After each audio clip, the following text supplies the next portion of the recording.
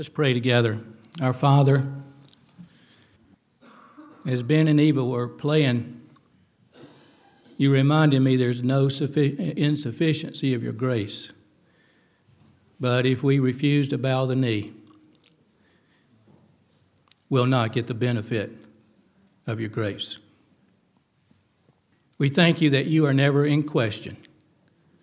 If there's a power shortage, it's never on your end. It's always on our end.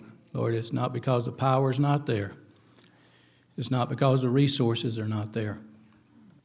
And furthermore, as they were playing, you were reminding me of the still small voice. You're not in the earthquake, not in some sensational type of experience that we normally think of. Lord, we need to take time to be still. We need to take time to be quiet. We need to enter into our prayer closet. We need to be shut up just to you. And that's the best place any of us could ever be. And I pray as we think about this message now about good works and grace and salvation, I pray there be something for every single person in this particular time in your word. Lord, I pray that the manifestation of your Spirit, the application of your word, the tangible realities of your Son's life, may we not just get a check mark for another sermon. May we not just get a check mark for another time of being in church. Lord, may there be changes in our inner man to love you, to worship you, to obey you. The greatest work of all, the greatest good work of all takes place in the inner man. Lord, may it be today, I pray. In Jesus' name, amen. I want to echo amen to what Mark said about these meditations. They're such a blessing, so encouraging, so uplifting. And even when Justin was reading about our Lord Jesus Christ has abolished death, that is worth meditating on. Because God gives us grace. We just had a funeral yesterday, and this has been in my mind preparing for the funeral. Every one of us, God gives us grace in every season of our life.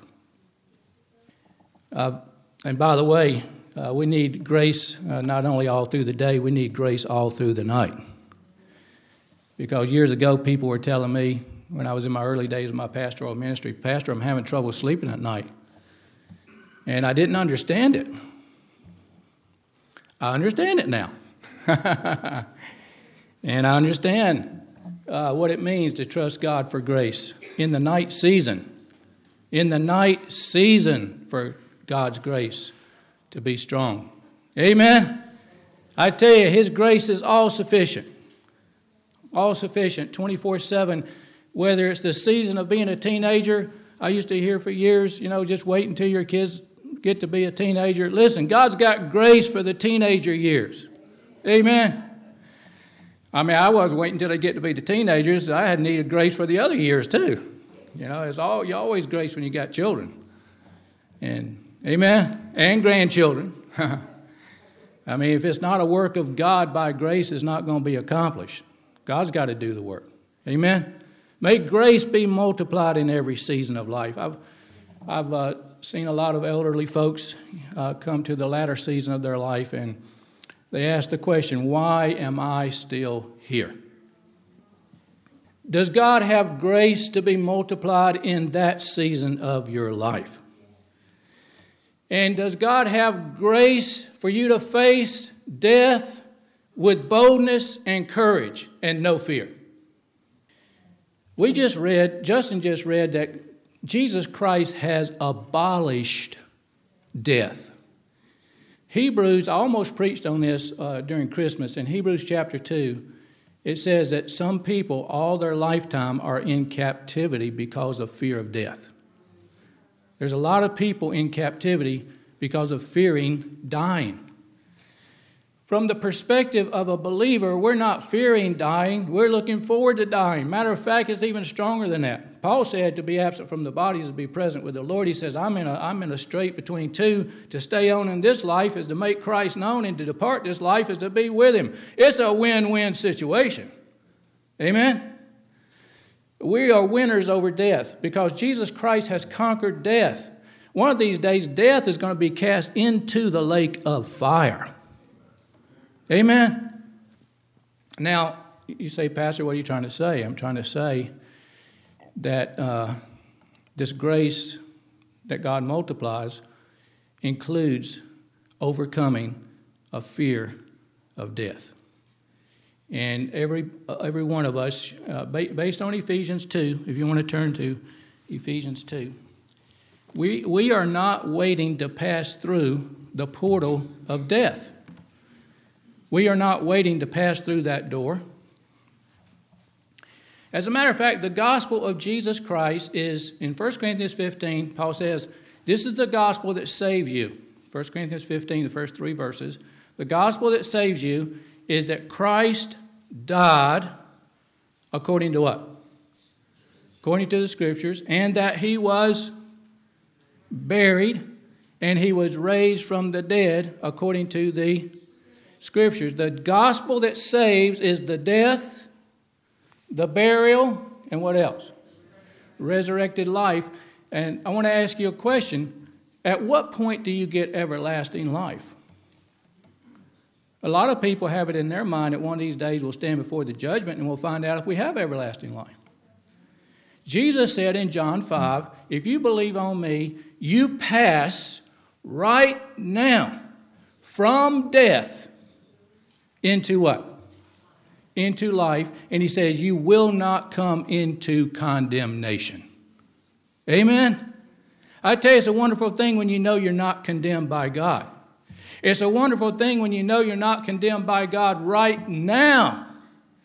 We're not waiting to see if we'll be condemned. Romans 8 says there is therefore, what's the adverb? There is therefore now no condemnation.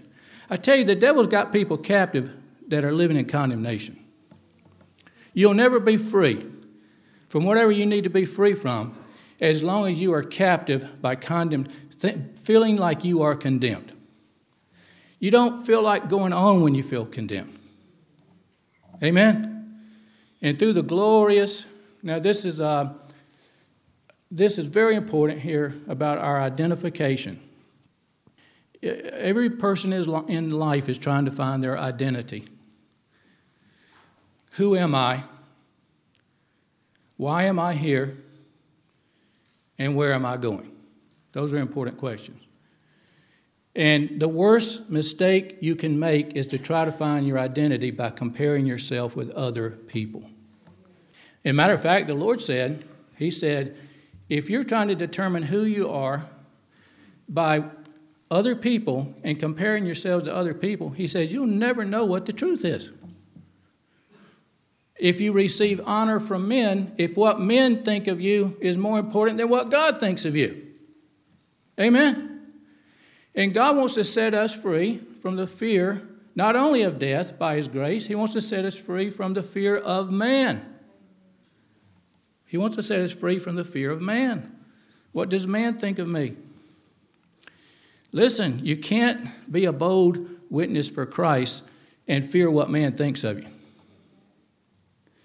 That's why the Lord mentioned, He said, if you're ashamed to confess me before men, right, because you fear men, I will be ashamed to do what?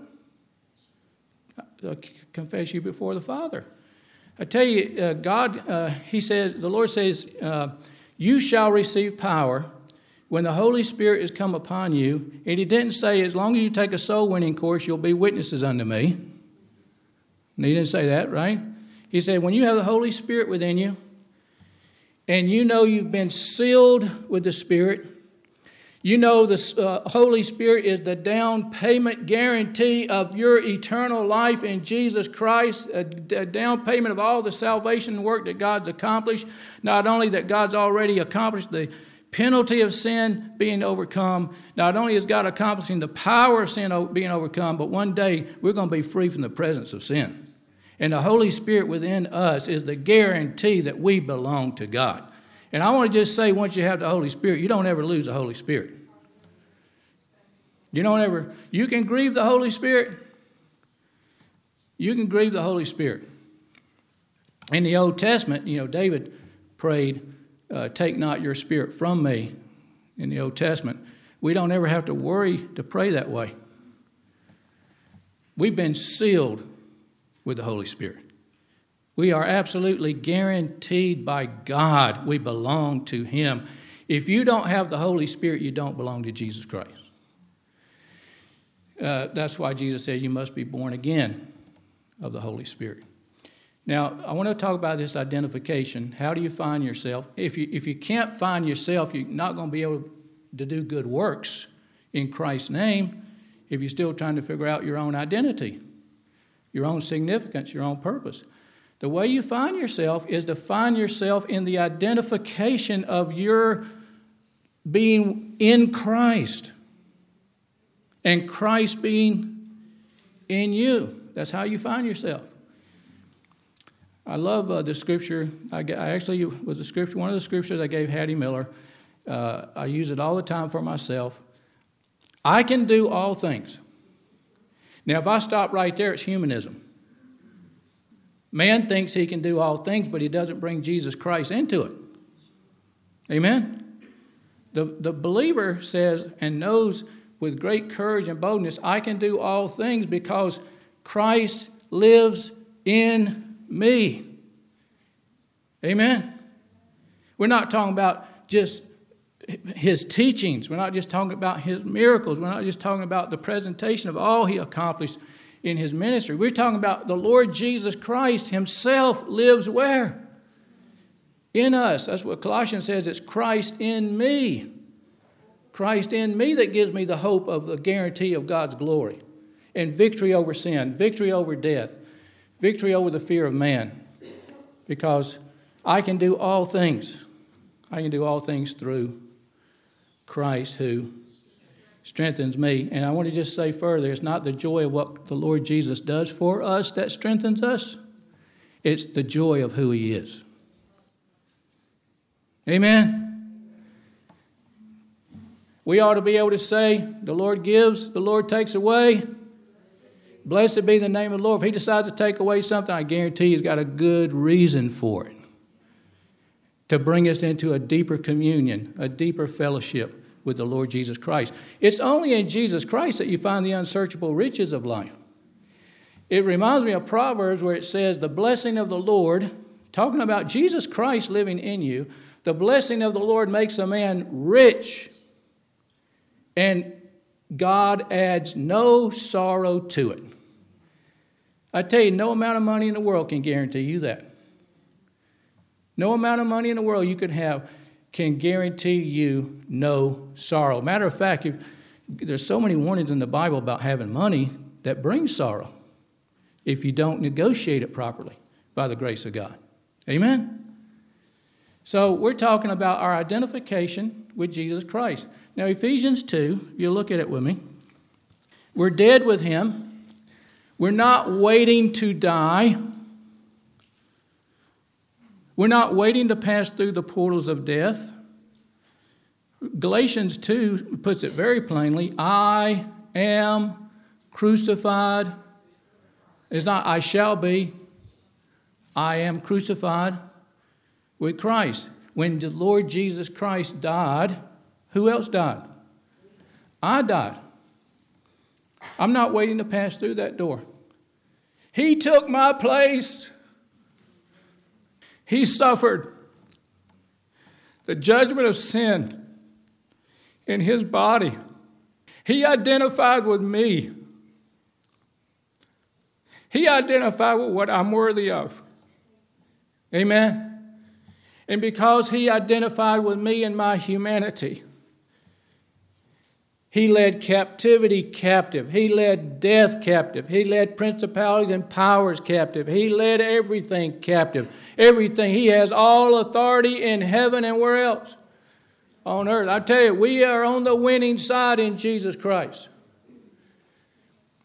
Sin has been atoned for. All my sin in the past, all my sin in the present, all my sin in the future. It's completely taken care of in the atoning, redemptive death of Jesus Christ, because he was the Lamb without blemish.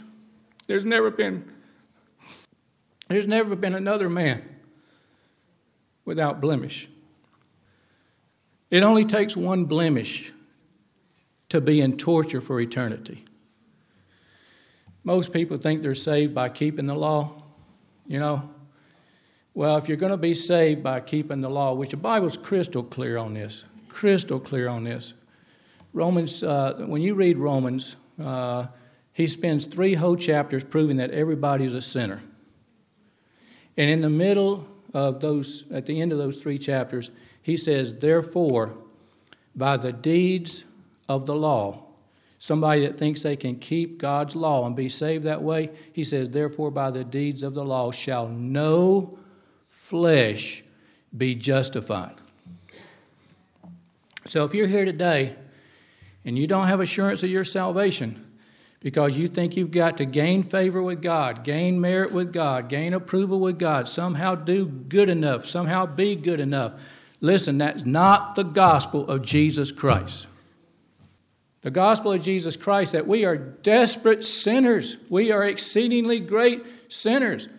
If I hooked up a tractor, top of the hill over here, hooked a chain to it down to the parsonage, and I had a wagon down there that had hay on it, and let's say there's 200 links in the chain, and I was going to use that tractor to pull that wagon of hay, how many links of that chain would it take to break so that I would not be able to pull that wagon?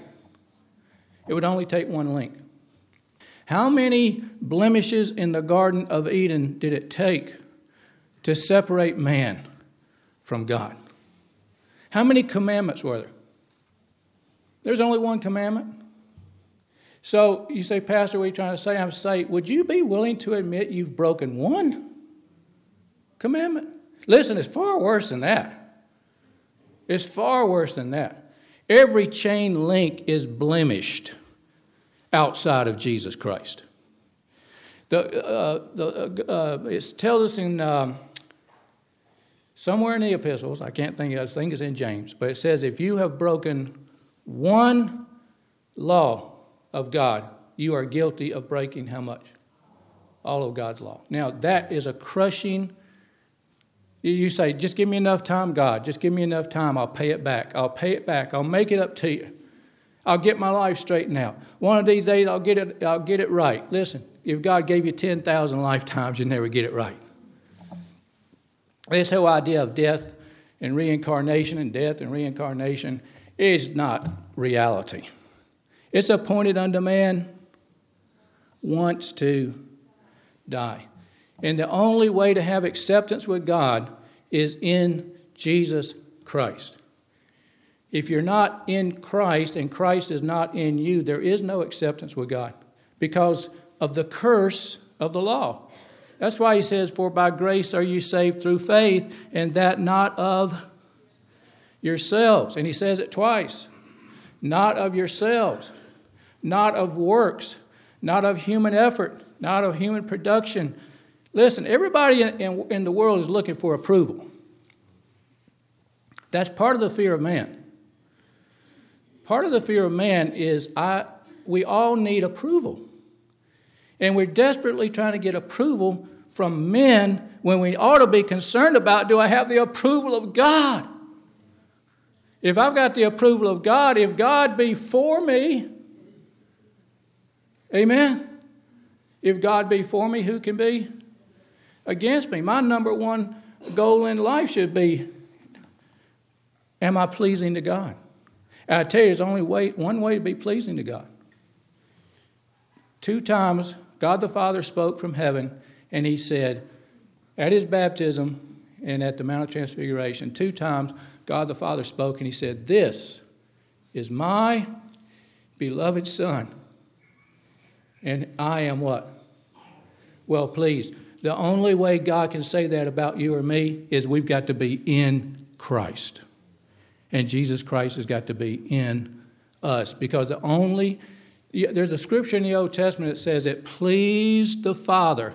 Don't ever think that men is who crucified Jesus Christ. Jesus said, no man takes my life from me. In Isaiah, it said, it pleased the Father to what? Bruise him. Because that was the only way you and I could be saved. That was the only way you and I could be forgiven. That was the only way we could have acceptance with God. This is what the grace of God is all about. And the reason why I'm making such a big noise about this is because if you think you're going to do good works to be saved, you'll never be able to do a good work. We got to get the foundation of this straight. I've got to realize I am not saved by good works. Titus 3:5, not by works of righteousness which I have done, but according to his mercy he has saved me by the washing of being born again, regeneration, and by the constant renewing, constant working of the Holy Spirit. I tell you, God's got to constantly be saving us. The moment we put any trust in ourselves, we're going down to the muck and the mire. You talk about the multiplied grace of God and the constant working, constantly saving work of the Holy Spirit. We need it every minute, every moment of every day. God has saved us. God is saving us. God's going to deliver us from the presence of sin. I tell you, salvation's got different parts to it. And I think that's part of the confusion about somebody thinking they can lose their salvation. When you are justified before God because of Jesus Christ being in you, that never changes. The Lord Jesus didn't say you must be born again and again and again and again and again and again. Amen? I tell you, once you are born again and you are justified in the sight of God, I tell you, that's a good place to be. Because once that happens, that is a fact for all eternity. In John chapter 10, the Lord said, you are in the Father's hand when you've been born again. You're in the Father's hands, and nobody, no man, no thing can pluck you out of his hands. Listen, I'm not hanging on to God. He's hanging on to me. Amen? Salvation, if you get anything from the Ephesians 2, 8, 9, and 10, salvation is a work of God. If you get anything, please get that. That's why I entitled the whole message, we are his what? We're his workmanship. From beginning to end, salvation is a work of God. And that's why I want to say, God help us to stop the rivalry, stop the jealousy, stop the competition, stop comparing ourselves to one another, stop trying to think I'm better than somebody else. This scripture here says, sometimes I hear people say, well, I don't have much of a testimony. Well, my salvation testimony is not all that great. Listen, if you understand these verses, chapter 2 of Ephesians 1 through 10, you got a great testimony. You got a powerful testimony. Because every person outside of Jesus Christ is dead in sin. Now, if you're dead in sin, let's say we got the luncheon coming up this Thursday, which, by the way, we need people to sign up for. I didn't mention that, but we need more help on that. What am I trying to say? I was saying, all right, we need help with the luncheon. And so we got somebody's going to set the tables up. We got somebody that's going to clean the floor. We got somebody that's going to wash the dishes. We got somebody that's going to prepare the food. We got somebody that's going to pray. It takes a lot of people to have the luncheon ministry. Amen? So different ones of you step up to the plate, volunteer, so God can do his work through us. Amen? But if somebody's right over here in the second row and they're dead, and I'm saying, listen, we need help for the luncheon ministry this week. Would you please help us? What can a dead man contribute to the equation? Now, if the Lord Jesus Christ raised that man from the dead, I guarantee you, man, he's going to be ready to do some good works in God's name. Amen? I tell you, you can't help but do good works when you know Jesus Christ has raised you from the dead, never to die again. That's why I say there's no fear in death for the believer. We're identified with him in his death. We're identified with him in his burial. We're identified with him in his resurrection. We're identified with him in his ascension. We are identified with him. It tells us right here that we are in the heavenly places already with him. In Philippians it says our citizenship. Where is our citizenship? In heaven. Listen, that's security. If you want to know you're saved, and if you want to know you can't lose your salvation, the Bible says that once you're in Christ, you're seated with Christ in the heavenly places. You're not waiting to see if you make it or not. Amen? And listen, if you're an insecure person, because you haven't found your identity, will you have trouble doing good works in the proper way? Because you'll be constantly trying to do good works to gain favor, to gain acceptance. But if Jesus Christ sets you free, there is therefore now no condemnation to those who are in Christ Jesus. If he sets you free from the fear of man and the fear of death, then you will do good works out of love of Jesus Christ. Amen? And it won't be good works that we're doing. It will be works that he is doing. It won't be my faith that produces anything. I am crucified with Christ. Nevertheless I live, yet not I, but Christ liveth in me. And the life I now live, now careful. I live by faith. Whose faith? The faith of the Son of God. None of us can work up faith. Amen? When he says, for by grace are you saved through faith, and that not of yourselves, in the commentaries they're trying to figure out, does he mean the grace is not of yourself? Is the faith not of yourself? I think it's everything. I think it's everything. Everything good comes from God. There is none that does good apart from Jesus Christ, no, not one. So faith to believe, God's got to enable me. I've got to have the faith of the Son of God. I've got to look to Jesus Christ to have faith. Hebrews says that he is the author. It says we're to look to Jesus Christ because what is he? He's the author, and what else is he? He's the finisher of what? Our faith. So if I'm going to have faith, I've got to look to him. I'm not going to somehow make a New Year's resolution, man, this year is going to be different. And I'm going to try hard. I'm going to do better. I got to see my desperate need. Listen, apart from Jesus Christ, I'm a dead man.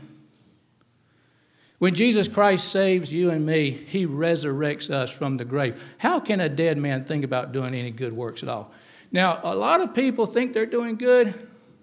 On one occasion, they called Jesus good master. You remember how he responded? He said, do you realize what you're saying by calling me good? For anybody to be good, they got to be God. Because there is no human that does good. No, not one. And James says every good gift, if there's any good going on in this world, it's got to come down. It's not ever us going up, which, by the way, I believe that's why God rent the temple, the veil of the temple. I believe God purposely rent the veil of the temple from top to bottom. Because man thinks he's reaching up to God. There's no, that's what religion is. Religion, that's what the fig leaves were in the Garden of Eden. Man's attempt to make himself right with God. Is there still a bunch of fig leaves being sowed today? Listen, the Pharisees fasted. Some of us don't fast. They fasted. They gave. Some of us don't give as much as they gave. They were proud of what they gave. They had a form of religion and never knew the power of the life of Jesus Christ. I tell you, the most deceived people in the world, on one occasion the Lord was talking about the harlots in the world will enter into the kingdom of God before you self-righteous religious people, because they will at least to some extent recognize their need. But the fact of the matter is, what one man has done, every man is capable of doing. So I tried to be very careful pointing the finger at other men. And the reason why I try to be careful about doing that is because every time I get about time I'm doing that, God says, don't you realize you are the man? Don't you realize you are the man? When you point the finger, you condemn who? Yourself. Because of the point I'm making here is in Ephesians 2, if you'll look at it with me, the problem is not just outwardly what we do. The problem is inwardly what we are. We need a Savior to rescue us, not only because we've transgressed outwardly, we got a broken down motor inside of us. Years ago, my aunt was, and I was a young Christian, but I at least had been reading Ephesians chapter 2 at that time. It was so helpful to me. And my aunt was majoring in psychology. And she was explaining to me that man's problem is his environment. And we just get man's environment straightened out, we'll get man straightened out.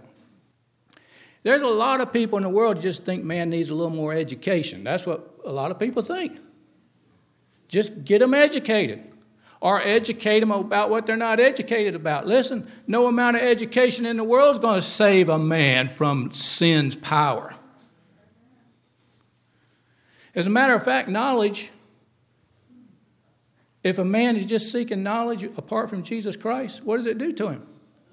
It puffs him up so he's not even ready to respond to the grace of God. Amen?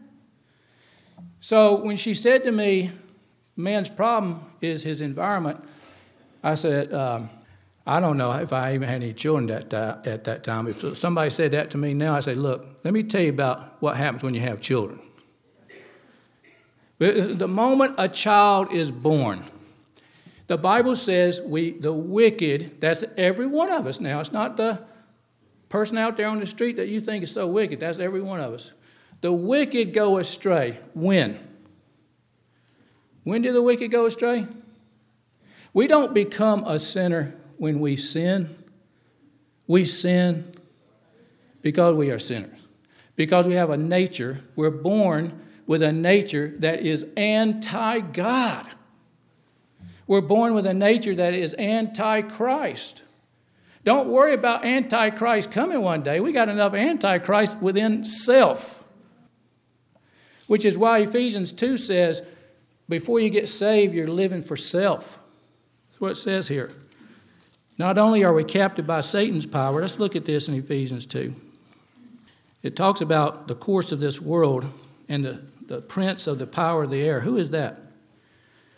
The prince of the power. Before you get saved, you're captive by the prince of the power of the air. I mean, this should, you talk about getting sober. I mean, we should really get sober about this. Man thinks he's free doing what he wants to do, and he's totally captive to the prince of darkness. I mean, the devil is a liar, and he is the father of. He doesn't care if you think you're free or not, as long as he's got you. Matter of fact, the devil's ways are Broadway. You can do whatever you want to do his way. But when you come to Jesus Christ, there's only one way. There's only one truth. Jesus said, don't enter the broad gate. Enter what kind of gate? The narrow gate. He said, few people find life in this world or the next because they want the broad way. It's kind of like the commercial I've heard years ago. You can have it your way. That's exactly what the devil said.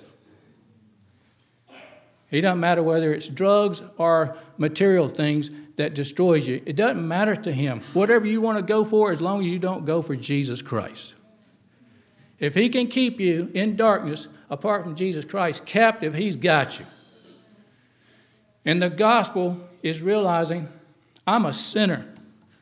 I'm a wretched sinner. The charges that God has against me, if anybody else has got anything against me, it is nothing compared to what God has against me. And by the way, that's why you and I should forgive each other. If we've been offended by somebody else, whatever that offense is, it's nothing compared to our offense against God. Amen? And you talk about being kept captive by the devil. I'm talking about us believers being kept captive now by the devil.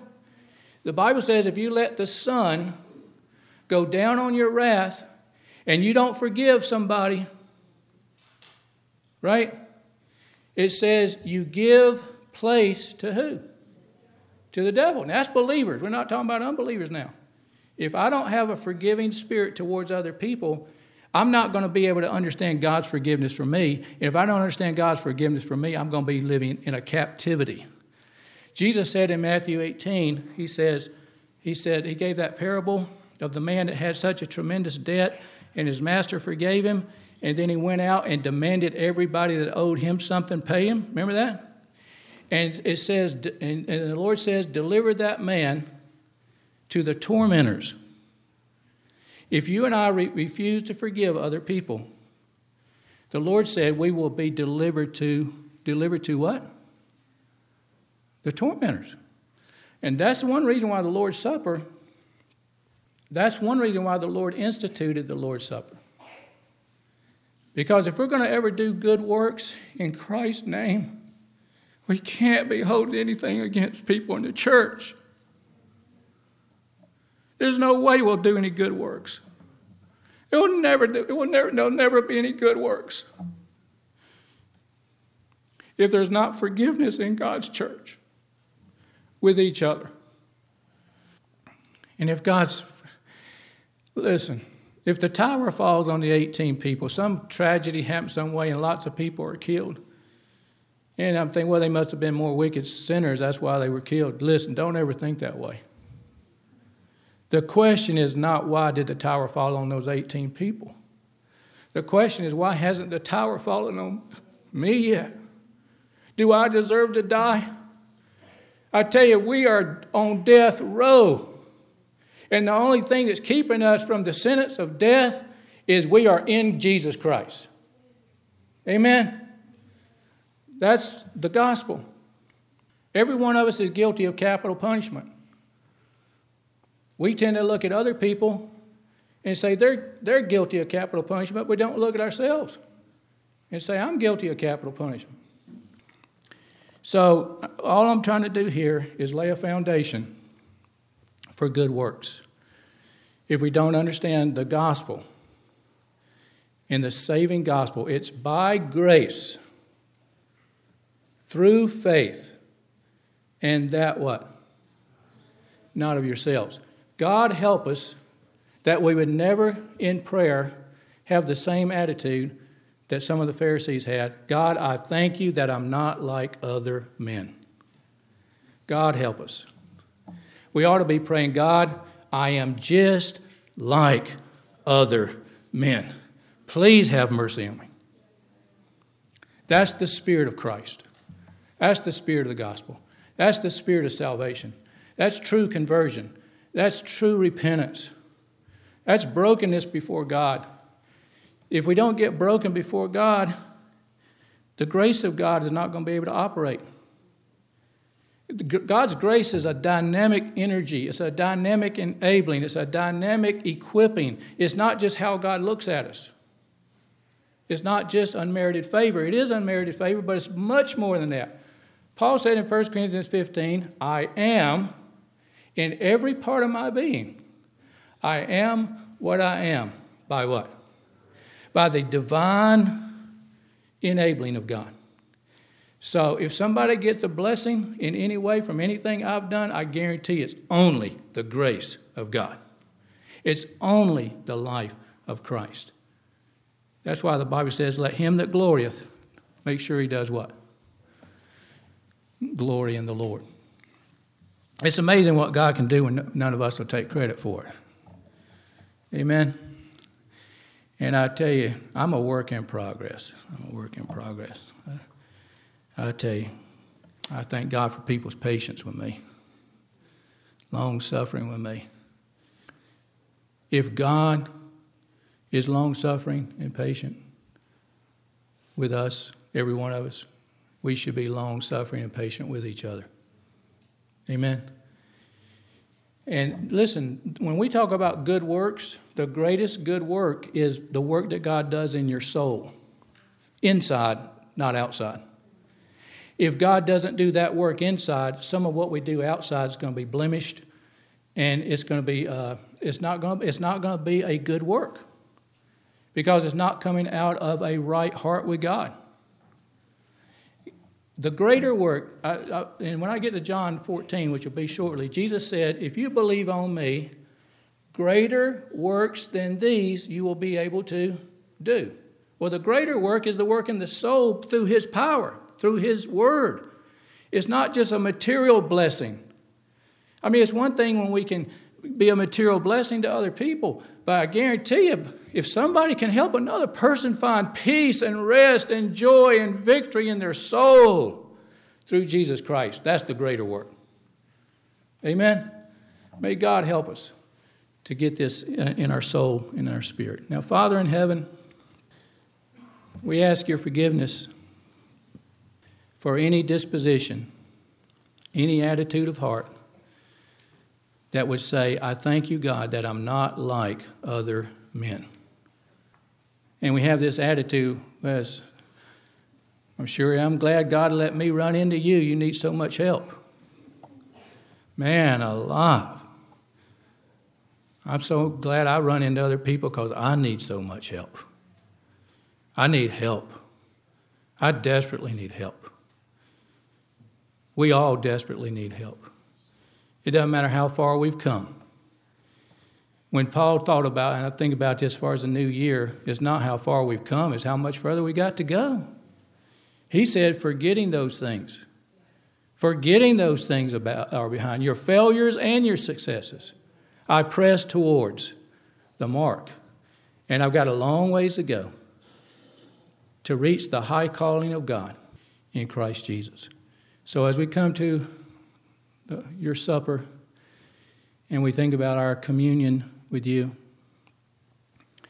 Father, if there's anything in our mind, anything in our heart, anything in our thoughts of ill will towards somebody else, and we have not forgiven them, I pray you do something supernaturally today, that we would be able to partake in a worthy manner, not because we're good, but because we're forgiving in the same way that God forgives.